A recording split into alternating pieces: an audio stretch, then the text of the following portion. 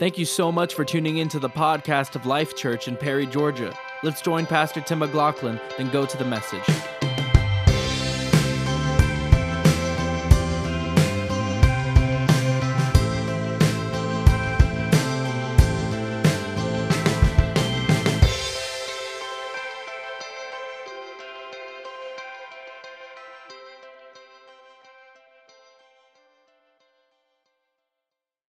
How many of you understand that we serve a God of divine appointments? How many of you believe that? I mean, sometimes, you'll be someplace and why am I here? You'll be going somewhere and you're like, I know I'm supposed to go this way, but why am I going this way? I should go to that store because it's cheaper. Why am I going to this store? I should go to that gas station because that's where I always buy gas, but I'm going to end up at this gas station. God is a God of divine appointments. God is not a God of that's a coincidence. I believe it's a Godcidence, but it ain't a coincidence. God's got a plan, He's got a map, and He's looking for people that will follow Him. So I believe that we serve a God of divine appointments. In February of 2009, I was on staff at a church up in Allgood, Tennessee, large church, about 3,000, 3,500 people, something like that. And we had a large staff. And one of the things my pastor always did and was real good about was if somebody in our church congregation, again, it was a large church, if somebody in our church congregation had a loved one that passed away, he was real good about making sure that there was a pastor at every one of those funerals, and it really didn't matter where it was at. And so there was a couple in our church, and they were in one of the ministries that I was over, and the lady of the couple that was there, her mom and dad and family lived out in El Paso, Texas. And in February 2009, her mom went home to be with the Lord. And the pastor called me in the office. He says, you're going to the funeral. He says, let's go ahead and get your ticket booked. He said, now, I'm not sending you on vacation. He said, I need you to get out there and get back. We got things we need to get done. I said, yes, sir, I understand. So it was a quick trip. I remember I flew out of Nashville, Tennessee at about 11 a.m. On one day. I arrived out at El Paso, Texas around 4 p.m. Somebody picked me up from the airport, drove me straight to my hotel. I ran into the hotel, splashed some water in my face, put a suit on, had to do my hair, but that was quick. And put a suit on, ran out the door, jumped back in the car. They took me to the funeral home. Go to the funeral home. Pastor does the funeral. After the funeral's over, that we go back to the house of the families, and they had all kinds of food there, and we're eating and we're talking, and me and this pastor got to talking, and next thing you know, we're sitting over in the corner, and everybody else is over here doing their thing, and he and I, man, we're just having church. We're just having one of those divine appointments where we're just talking, and the next morning, I didn't get home back to my hotel until probably about 12:30. The next morning at 7 a.m., I had to be at the airport, so they picked me up around 5:30 a.m., got me to the airport, flew back to Nashville. Was back in Nashville from 11 a.m. 24 hours. I made a round trip to El Paso, Texas. But that time with that pastor was time that transformed my life. This was February of 2009. The name of the pastor was Pastor Charles Neiman. He has a large church out in El Paso, Texas. And as we sat there and we got to talking, and he asked where I was from, and he was asking me about, why in the world would your pastor send you all the way from Allgood, Tennessee, out to El Paso, Texas? I said, well, my pastor is a man of prayer, and I said, I'm a minister myself, and I know God is stirring some things in me. And I said, I know that it all is birthed in prayer. And he said, it's interesting. He said that you mentioned that. And he said, because I just wrote a book. And he said, I want to give you a copy of my book. And so he went out to his car and he grabbed one and he signed it and he came in and he gave me a book. And the title of the book is Becoming a Master Asker. And he said, I hope this book is a blessing to you. So he gave me the book. And again, we talked for a long time. I went back to my hotel, went to sleep, got up the next morning, and got to the airport, and I'm sitting there waiting on my plane. I just start reading the book. They call for my number. I get on the plane, and I'm reading the book. Man, I get to Nashville, Tennessee. The book's almost half read. I get in my car. I drive home, unpack everything, get up the next morning. I got to go back to the office. Man, I'm just reading this book. I mean, I finished the book in just a couple of days. and I went back through that book and highlighted so many things. So that was in February of 2009, and in September of 2009 is when I left the church that we were on staff at. Actually, it was October. I take that back. It was the 1st of October I left the church that we were on staff at, and we started the ministry of Adult and Teen Challenge at Upper Cumberland, which was a ministry that God told us to start, birthed in prayer. When we started the ministry, we were getting our curriculum ready, what we were going to be teaching the students. And one of the classes that I knew I was going to be teaching on was a class on prayer. I taught that same class for 14 years at Adult and Teen Challenge because the people would come through and they would stay for 12 to 14 months and then go on. And I had so many that would come back 2 and 3 and 4 years later. Pastor Houston Jared told me just the other day when we were talking, he said, Pastor, he said, your teaching on prayer, he said, changed my life. He was on staff, and we went through with our staff. We went through Master Asker as a staff. And so when I started the ministry, I called out to El Paso, Texas, to Charles Neiman. I said, Pastor Neiman, I said, I don't know if you remember me. I said, my name's Tim McLaughlin. He said, Allgood, Tennessee. I said, yes, sir, that's me. He said, friend, how can I help you? And I said, well, I started this ministry. I left the church, and I told him what the ministry was and what we were going to be doing. And I said, how much would it cost me to order about 10 of those books, Master Asker, so that I can use it for our students to teach? He said, don't worry about it. They're on the way. I said, well, Pastor, I don't mind paying. He said, no, sir. He said, it was a joy to get to meet you. He said, they're on the way. A few days later, I got a package of 24 Master Asker books with a note. And he said, brother, he said, I could tell when I met with you. He said, you're a man serious about prayer. He said, I pray that this is a blessing to you and your ministry. He said, it's seed sown. Listen, this book, and it was just one of the books that really got me started when I started thinking about prayer. But the reason I want to talk to you about this and the reason I tell you this whole story is because this morning I want to share with you something that this book taught me, this and other books, that I want to impart into you. This morning, I want to tell you 10 words that will change your prayer life. 10 words that changed my prayer life, 10 words that will change your prayer life. If you have your Bible, go with me to James chapter 4. James chapter 4. When you get to James chapter 4, stand for the reading of God's Word. And I want to talk to you about 10 words. Brother Eric, you get there quick. The rest of them are still James. It's in the back, New Testament. Hebrews, James, okay, come on. All right. Hallelujah. James chapter 4. Praise the Lord. Couple people still? All right, come on. I'm going to wait till you get there.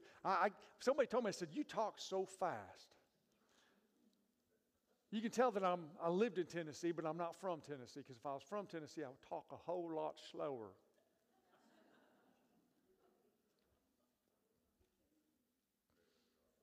Everybody got it? James chapter 4, verse number 2. James chapter 4, verse number 2. 10 words. You do not have because you do not ask. Seriously, Pastor, is that what you got for us this morning? Oh, let me just tell you, it changed my life. It'll change yours. You do not have because you do not ask. Father, I thank you again for this wonderful day. I thank you for these wonderful people. Lord, I thank you for divine moments that you've given me throughout my life. Lord, I thank you for Pastor Charles Neiman and how he sowed into my life, into my ministry. I thank you for others, Lord, that I've had the privilege to meet in my short time in ministry. Lord, I've had such God encounters for people that have done so much to pour into my life. And Lord, I'll be honest with you, there was times where I didn't really understand why until I have moments like today. When I get to share with these people, when I get to minister to these people, Lord, I never knew that I'd be pastor in this church. I never knew that I'd even live in Perry, Georgia. But Lord, you knew in 2009 in El Paso, Texas, the path that I was on. And Lord, you gave me an opportunity to learn some things that, Lord, not just to keep for myself, but to pass on to these today. And Lord, I pray that you would anoint my tongue, anoint my lips. Help me to speak the oracles of God just the way that you've laid them in my heart. And be with each one that's here today. Give them ears to hear, eyes to see, and a heart to receive what the Spirit of the Lord would say to them today. And Father, help us to understand that we have not because we ask not. In Jesus' name, amen. You may be seated.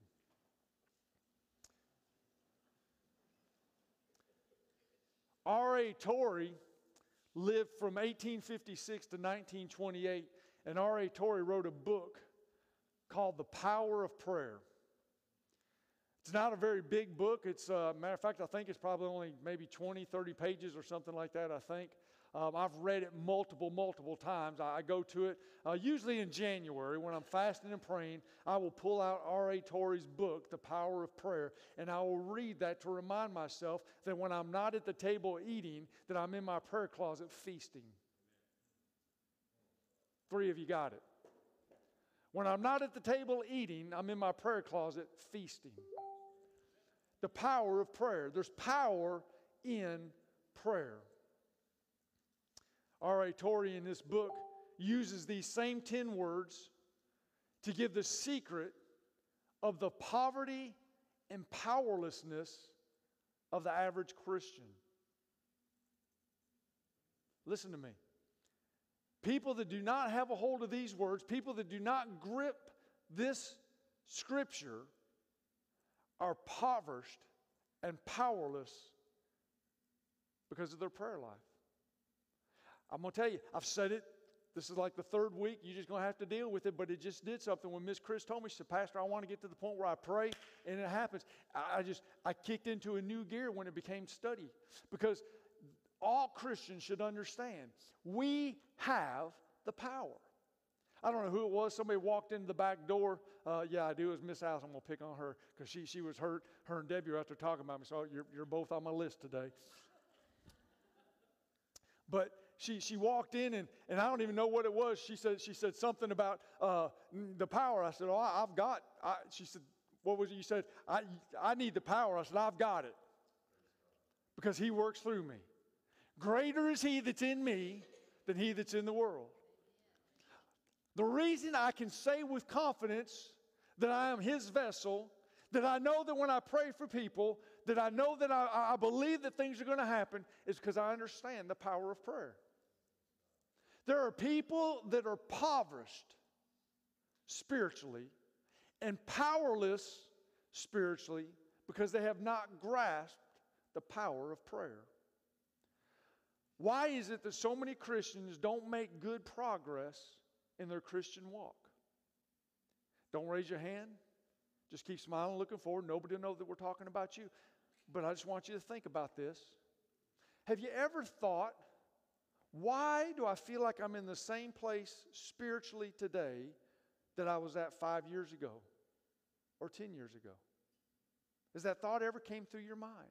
Why am I not growing spiritually? I go to church on Sunday morning. I'm usually there on Wednesdays. I'm thinking about the whole Sunday thing, Sunday night. Why am I not growing spiritually? Because you're not grasping a hold of the power of prayer. Why is it that so many struggle with getting victory over sin in their lives? You ever thought about that? Why do I struggle with the same sin over and over and over? Why is it that so many Christians are not soul winners? Can you even remember the last time that you led someone to Jesus?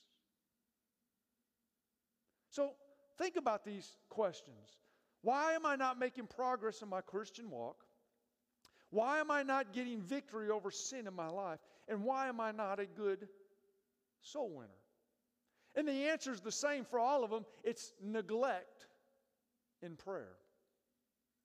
You do not have because you do not ask.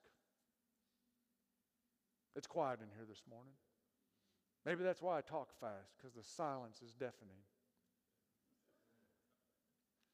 Why are churches closing all over this country? Why is Christianity decreasing at such a rapid rate in this country? Why are people starving spiritually in this country? Pastor, how do you know that they're starving spiritually? Because they are turning to the schemes of the devil. Homosexuality in the LGBTQ movement is growing. Hate crimes are growing. Why?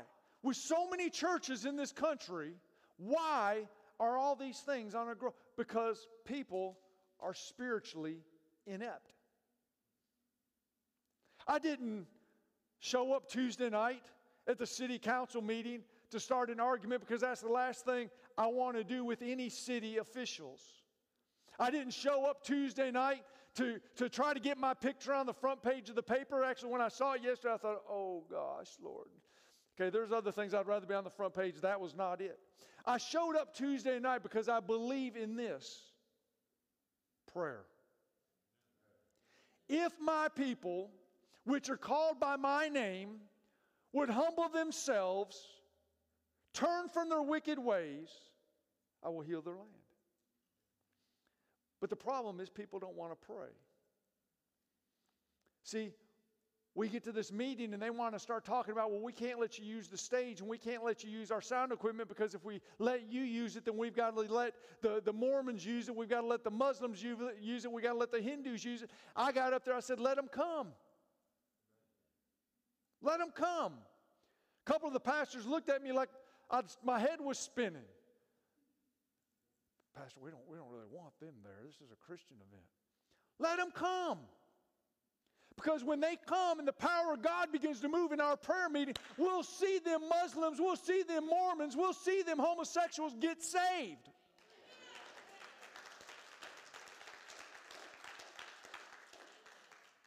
Because I believe in the power of prayer. I believe that we can change cities.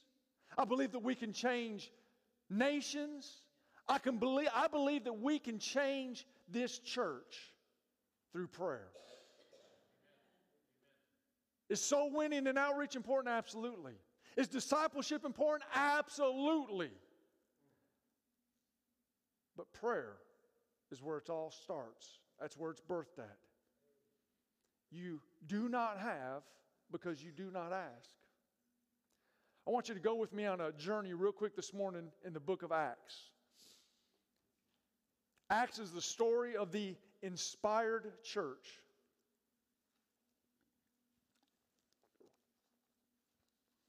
Now, I don't know if you've got bookmarks or fingers or whatever, however you need to do it. I'm going to take you to a couple passages. You can write these down and you might want to study them out later. But this is the story of the first century church. All right? First, let's go to Acts chapter 2, verse 47. Acts chapter 2, verse 47.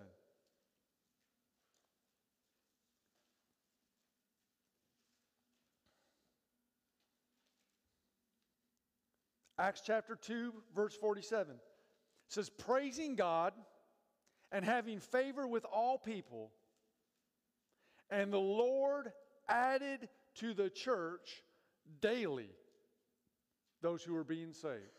The Lord added to the church daily. Now, if you can write in your Bible or highlight or underline, the Lord added to the church. When I see things like that, I have to ask the Lord, as a pastor, Lord, what is it going to take for you to add to this church daily? Acts chapter 4, verse 4. Acts chapter 4, verse 4.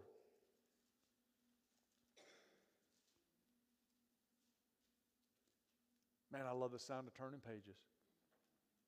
Acts chapter 4, verse 4. However, many of those who heard the word believed, and the number of men came to about 5,000. Many of those who heard the word believed. Why did I get up Tuesday night and say, Mayor, council members, the Perry Ministerial Association helps transients that go up and down this interstate with hotels, food vouchers, gas vouchers, and other things. Because we believe in our city. If the Mormons, the Muslims, the Hindus, and anybody else wants to complain, tell them to put their money where their mouth is. We give because we know that it's good seed into good ground, and we're praying over that seed, believing for a harvest. Harvest is coming, folks. Many who heard the word believed, but how shall they hear, Romans says, without a preacher? Well, Pastor, I'm not a preacher. No, but you're a proclaimer because you've been saved. You've got a testimony, and you need to tell somebody. Well, Pastor, I'm not bold enough. Pray. Pastor, I don't know what to say. Pray. Pastor, I don't know who to say it to. Pray. Acts chapter 5, verse 14. Acts chapter 5, verse 14. And believers were increasingly added to the Lord. Multitudes. I love that word. Multitudes of both men and women. Believers were increasingly added to the Lord. Multitudes. One more. Acts chapter 6, verse 7. Acts chapter 6, verse 7.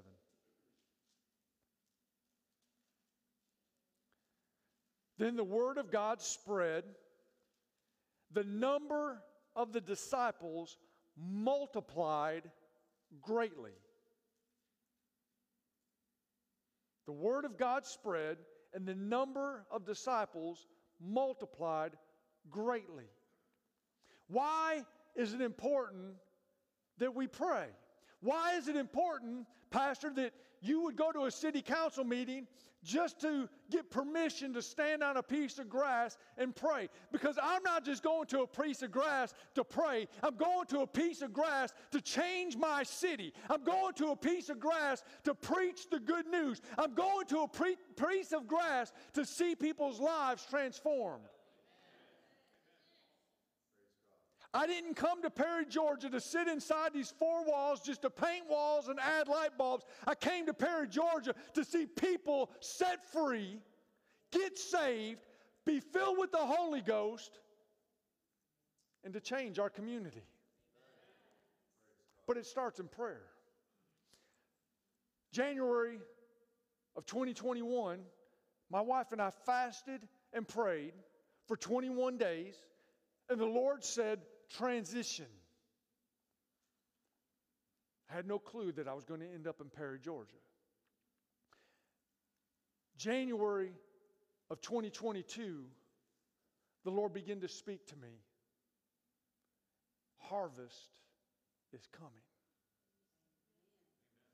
Harvest is coming. You can write that down and you can remind me in December. Harvest is coming. Now, I could keep taking you to scriptures all day because there's 28 chapters in the book of Acts, and we can see the same thing over and over, but I'm going to let you meditate on those 4 passages. People are being saved, people are being healed, people are being delivered, and the church is growing. And many people will say, well, yeah, Pastor, but that was then, this is now. Write this down. Don't turn there because I don't want you to lose your place in Acts. But Hebrews 13:8 says Jesus Christ is the same yesterday, today, and forever. So if Jesus was the same in the book of Acts in the first century church, I think Jesus is the same today in this church. And if he could multiply then, he can multiply now. But Jesus is looking for people that will pray.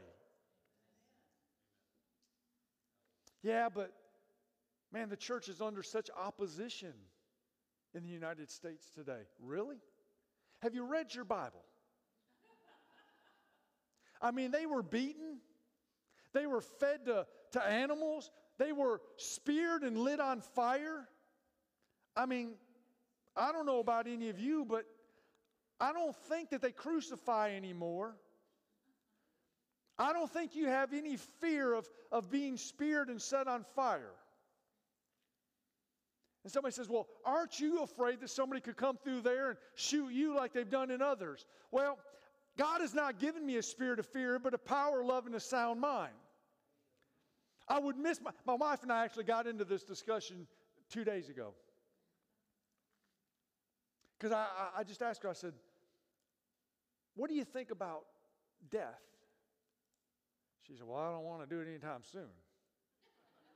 I said, yeah, I got you. But what do you think about when you think about death? She said, well, I think about the people that I will be leaving behind. I said, yeah, that's good. She said, I think about you and I think about our children. And she said, that's what I think about. That's why I don't want to die. I said, I got you. I just sat there for a second. She goes, well, don't keep me in suspense. What do you think about when you think about death? And I looked at her and I kind of grinned. I said, well, I got good life insurance, so I know you and my kids are taken care of. And I said, I know that y'all are saved, so I'll see you again. I said, but the thing I think about is this: to be absent from this body is to be present with the Lord. So I don't care. Because what you're going to do to this body, it doesn't matter. I don't want people coming in here and shooting because I don't want you to have to see it, but this is the reality. I don't fear death. I don't fear persecution. I've been persecuted most of my life. We need to pray, church. We need to pray. You have not because you do not ask. If you want victory, if you want growth, if you want revival, if you want miracles, pray. So let's go back to our disciples. Acts chapter 2, verse 42. Acts chapter 2, verse 42.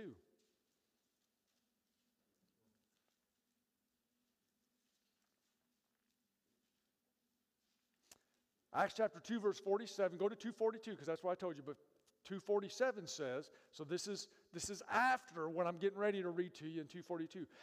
After, it says the Lord added to the church daily those who were being saved.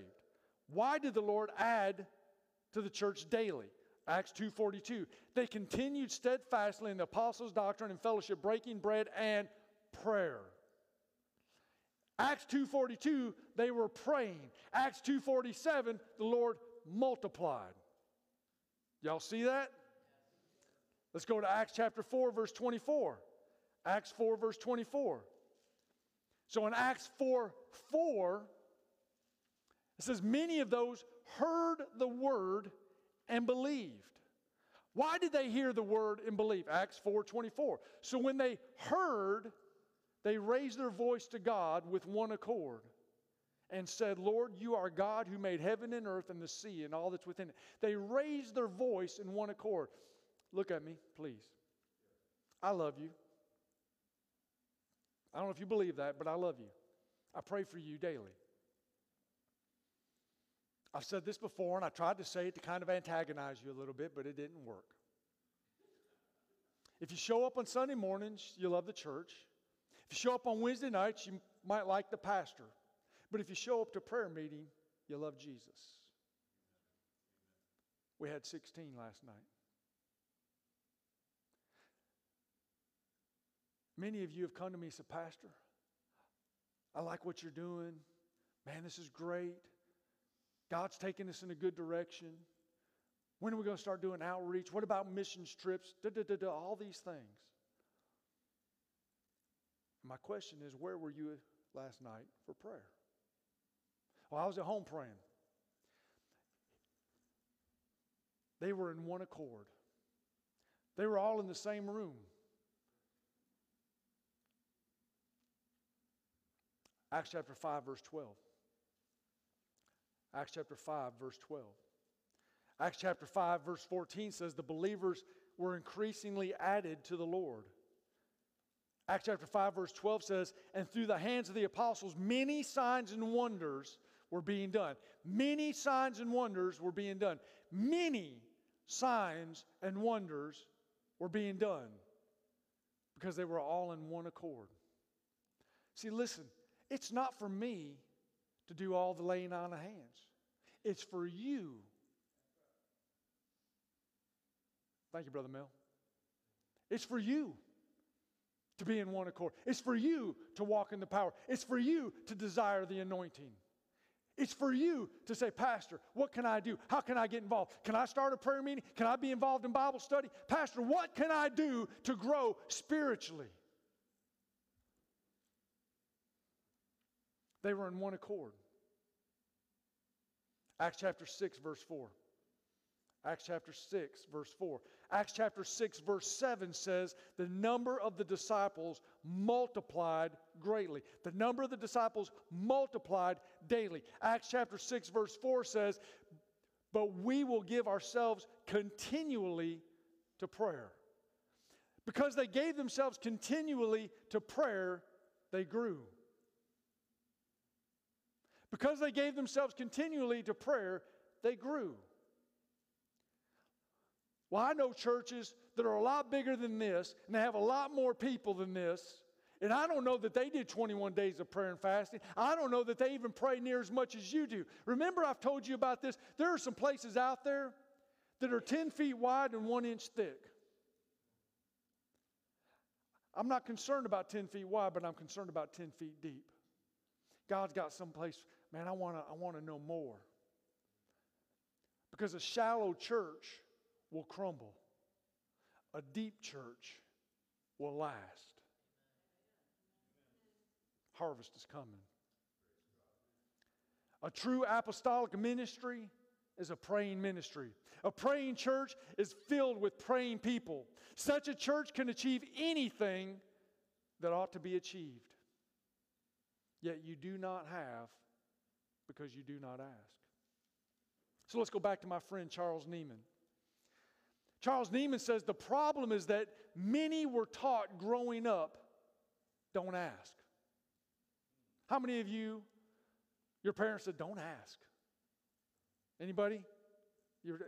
Don't ask. You were told as kids not to ask people for things because it may sound impolite.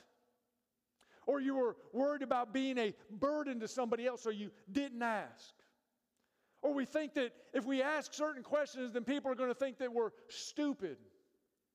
But I believe the old saying is true. There are no dumb questions. See, the problem is not asking. The problem is not only that we're not asking, but what we are asking for. Look at what James says in James 4:3. You ask and do not receive because you ask amiss that you may spend it on your pleasures. See, part of the problem is that some of us just don't ask.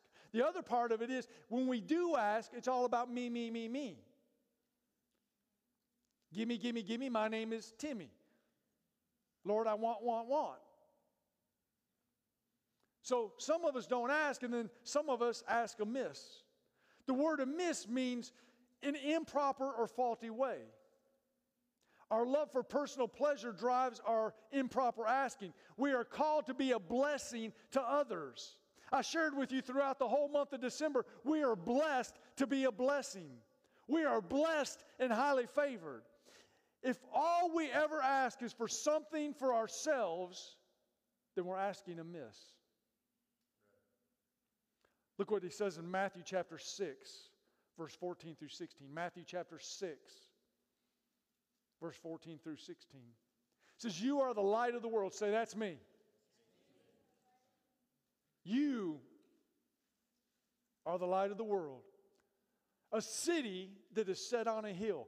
Now, I don't know if Perry's set on a hill, but spiritually, we're getting there. A city that is set on a hill and cannot be hidden. Nor do you light a lamp and put it under a basket. Well, Pastor, can't you just have National Day of Prayer inside the church? Just invite everybody here. I'm not putting it under a basket, folks. But on a lampstand. If they're not going to give me a stage, I'll stand on a box.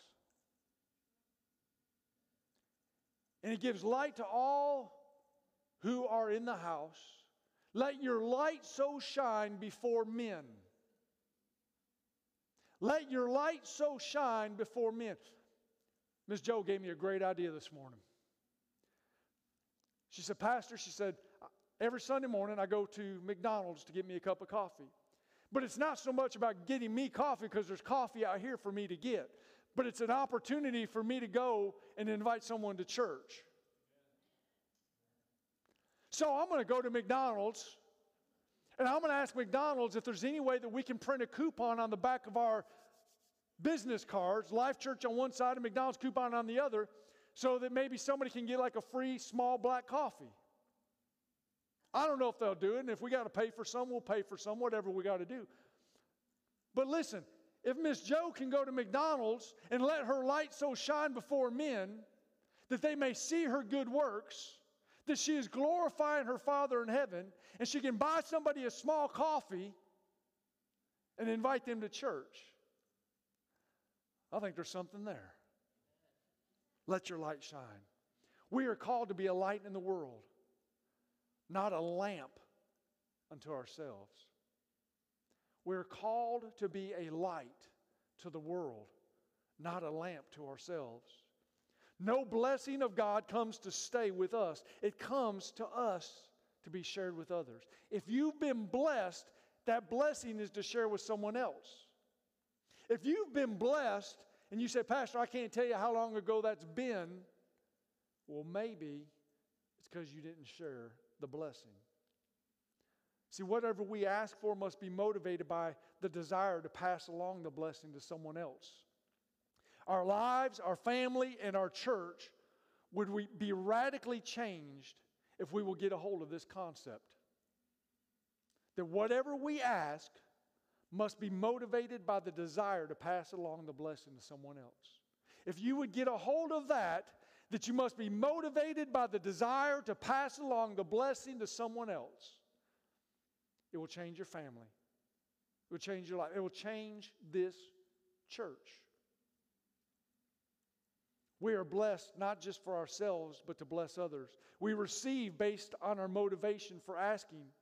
We cannot allow envy, covetousness, or competition to influence our asking. When we learn to ask first, then ask properly second, we will begin to see miracles, transformations, growth in our lives and in the lives of others. It's the principle of sowing and reaping. 2 Chronicles chapter 9 verse 6 and 7 says, but this I say, he who sows sparingly will also reap sparingly. Can I say this? And I'm not trying to change the word, because you're not to add to or take away. I believe that I can say this and God would agree with me. He who prays sparingly will reap sparingly. But he who prays bountifully will also reap bountifully. So let each one give as he purposes in his heart, not grudgingly or of necessity, for God loves a cheerful giver. When we look to sow, when we look to give, and when we look to pray for others, it comes back to us. When we look to sow, when we look to give, when we look to pray for others, it comes back to us. Yet you do not have because you do not ask. So often we take the approach of not asking because we are afraid of what the answer will be. Don't raise your hand. But have you ever not asked because you're worried about the answer? Well, let me help you out here. Because many times people are afraid of what the answer they're going to get. Can I tell you this? You already don't have an answer, so you better ask. You already don't have an answer, so you better ask. It's kind of like, well, what if he says no? Pretty much it's already no because you haven't asked. So quit being afraid. Does God really say no? Yeah. For your best interest sometimes, or for the timing, because it's not in his timing yet, he may say no. Don't get your feelings hurt. Keep asking until you find out what it is he's asking you to do. Well, I don't witness to people and pray for their salvation because I think that everybody that has to get saved. Listen, I don't just pray for people and witness to people because every person that I've ever prayed with and witnessed to that got saved is still saved. Because some are not. But some are. Not everybody I've prayed with and led to Christ has stayed saved. But some are. So I'm going to keep on keeping on. Not everybody that I've prayed for healing and asked God to heal them has been healed. But some are. So I'm going to keep on asking because others need it. We have to ask. Pastor, why do you pastor the church? I've asked myself that. Lord, why did you call me to pastor a church? Because I really like the evangelism. Don't take this the wrong way. Don't get offended. I'm in a mode today, okay? I like going to a different church and looking at different people every Sunday. It was kind of, blow in, blow up, blow out. Let that other guy take care of it. Now I'm the one cleaning up. Whew. But I don't pastor a church because all are sheep. Hear me now. I don't pastor a church because all are sheep. Some are goats. Who are you talking about? All right, that's between you, just okay. But I pastor a church because some of those goats may become sheep. But I have to ask. Luke chapter 6, verse 9 through 10. I'm almost finished. Some of you are looking at your watch. I can see it back there. All right. Luke chapter 6, through verses 9 through 10. He says, so I say to you, ask, and it will be given to you. Seek, and you will find. Knock, and it will be opened to you. For everyone who asks, everyone who asks, so why are you not asking? Everyone who asks receives. Yeah, but I didn't receive what I asked for. It's because you probably asked amiss. But if you'll get in this Word, and if you'll line your prayer life up with this Word, if you'll ask according to His Word, and if you'll ask for the benefit of others and not so much for you all the time, you'll start receiving the answer that you went in to pray for. See, through the power of the Holy Spirit, we can do whatever God can do if we ask. Did he just say that? Yes. Through the power of the Holy Spirit, we can do whatever God can do if we ask.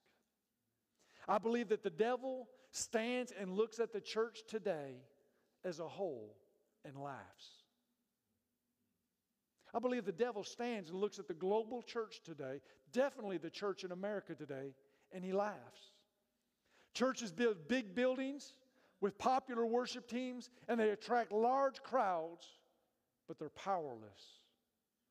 So it doesn't bother the devil. See, a church without prayer can have everything else and still be a powerless church. But when the devil sees a man or woman who really believes in the power of prayer, who knows how to pray, and who really does pray, that causes the devil to tremble. When you show up on a Saturday night to pray, the devil trembles. When you say, I'm not going to eat this meal, but I'm going to go into my closet and I'm going to feast, the devil trembles. The reason I say it all the time is don't give the devil the satisfaction is because he has no authority over my life. Because I'm not going to give him the satisfaction. I'm going to pray. See, my Father, the Holy Spirit that lives in me, they speak to each other because I pray. And He tells me, son, brace. You're going to need to. Son, move. It's a good time. Son, give. It's good seed. Son, do, because I've anointed it. Pastor, do you really hear from God every day? Every day. Really? I read my word every day. And every day, through His word, He speaks to me. And He'll speak to you. Prayer has much to do as much power today, prayer has as much power today as it did in the book of Acts. Why? Because they understood dominion. I talked to you last week about dominion. They understood dominion. God has not changed. His ear is just as quick to hear as he was then for the voice of the prayer warrior. One last question. Let me ask you this. How many of you, either you or your spouse that you're sitting next to, but how many of you have the keys to your car? So you're trusting that when you walk out there and you put that key in, or maybe you push the button because it's in your pocket, depending on how new your car is. But you got to have the key in your pocket to push the button. How many of you will admit that you've got to your car before, maybe you're running late to work or something, and you got to your car and you didn't have your keys? That's a lot of y'all.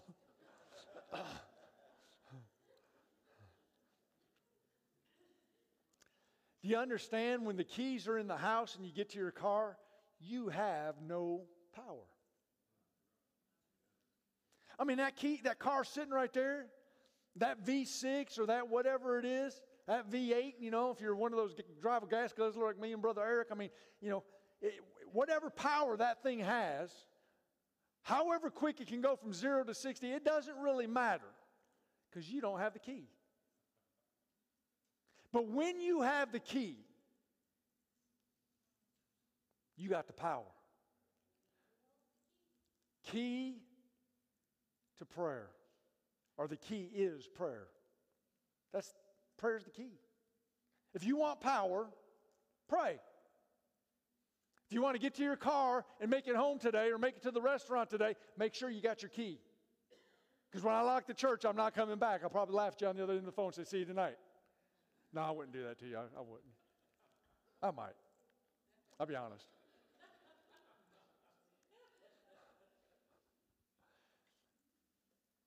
Pastor, I don't understand why all this is going on. Do you pray? Pastor, I don't understand, why. Do you pray? Prayer is the key to the power. All that God is and all that God has are at the disposal of praying people. But we must use the key. How many of you are believing for souls to be saved this year? I'm believing for 100. Actually, 99 more. Because we've already had one this year. 99 more to get saved this year. How many of you are believing for the church to grow? How many of you are believing for a true awakening? Yet we have not because we ask not. Pastor, you're trying to give us a guilt trip for not praying last night? Yes, absolutely, positively. Because we need to pray, church. If you want your life to change, pray for the church. Because you're not praying amiss. You're praying for others. Prayer is the key. The praying saint can do anything that God can do. And as God can do anything, your prayer is omnipotent, all-powerful. But in order to see the power, I've said this time and time again, Nike didn't coin the phrase, Jesus did. Just do it. You got to pray. You have not because you ask not. We need to be in one accord. We need to pray. Don't tell me, show me. Don't be religious. Show me the fruit of your relationship. You do not have because you do not ask. Church, I want to encourage you this morning. Ask. Pray. Use the keys to the kingdom to unlock the promises of God. 21 days of fasting is over. But Paul said, pray without ceasing. Never stop.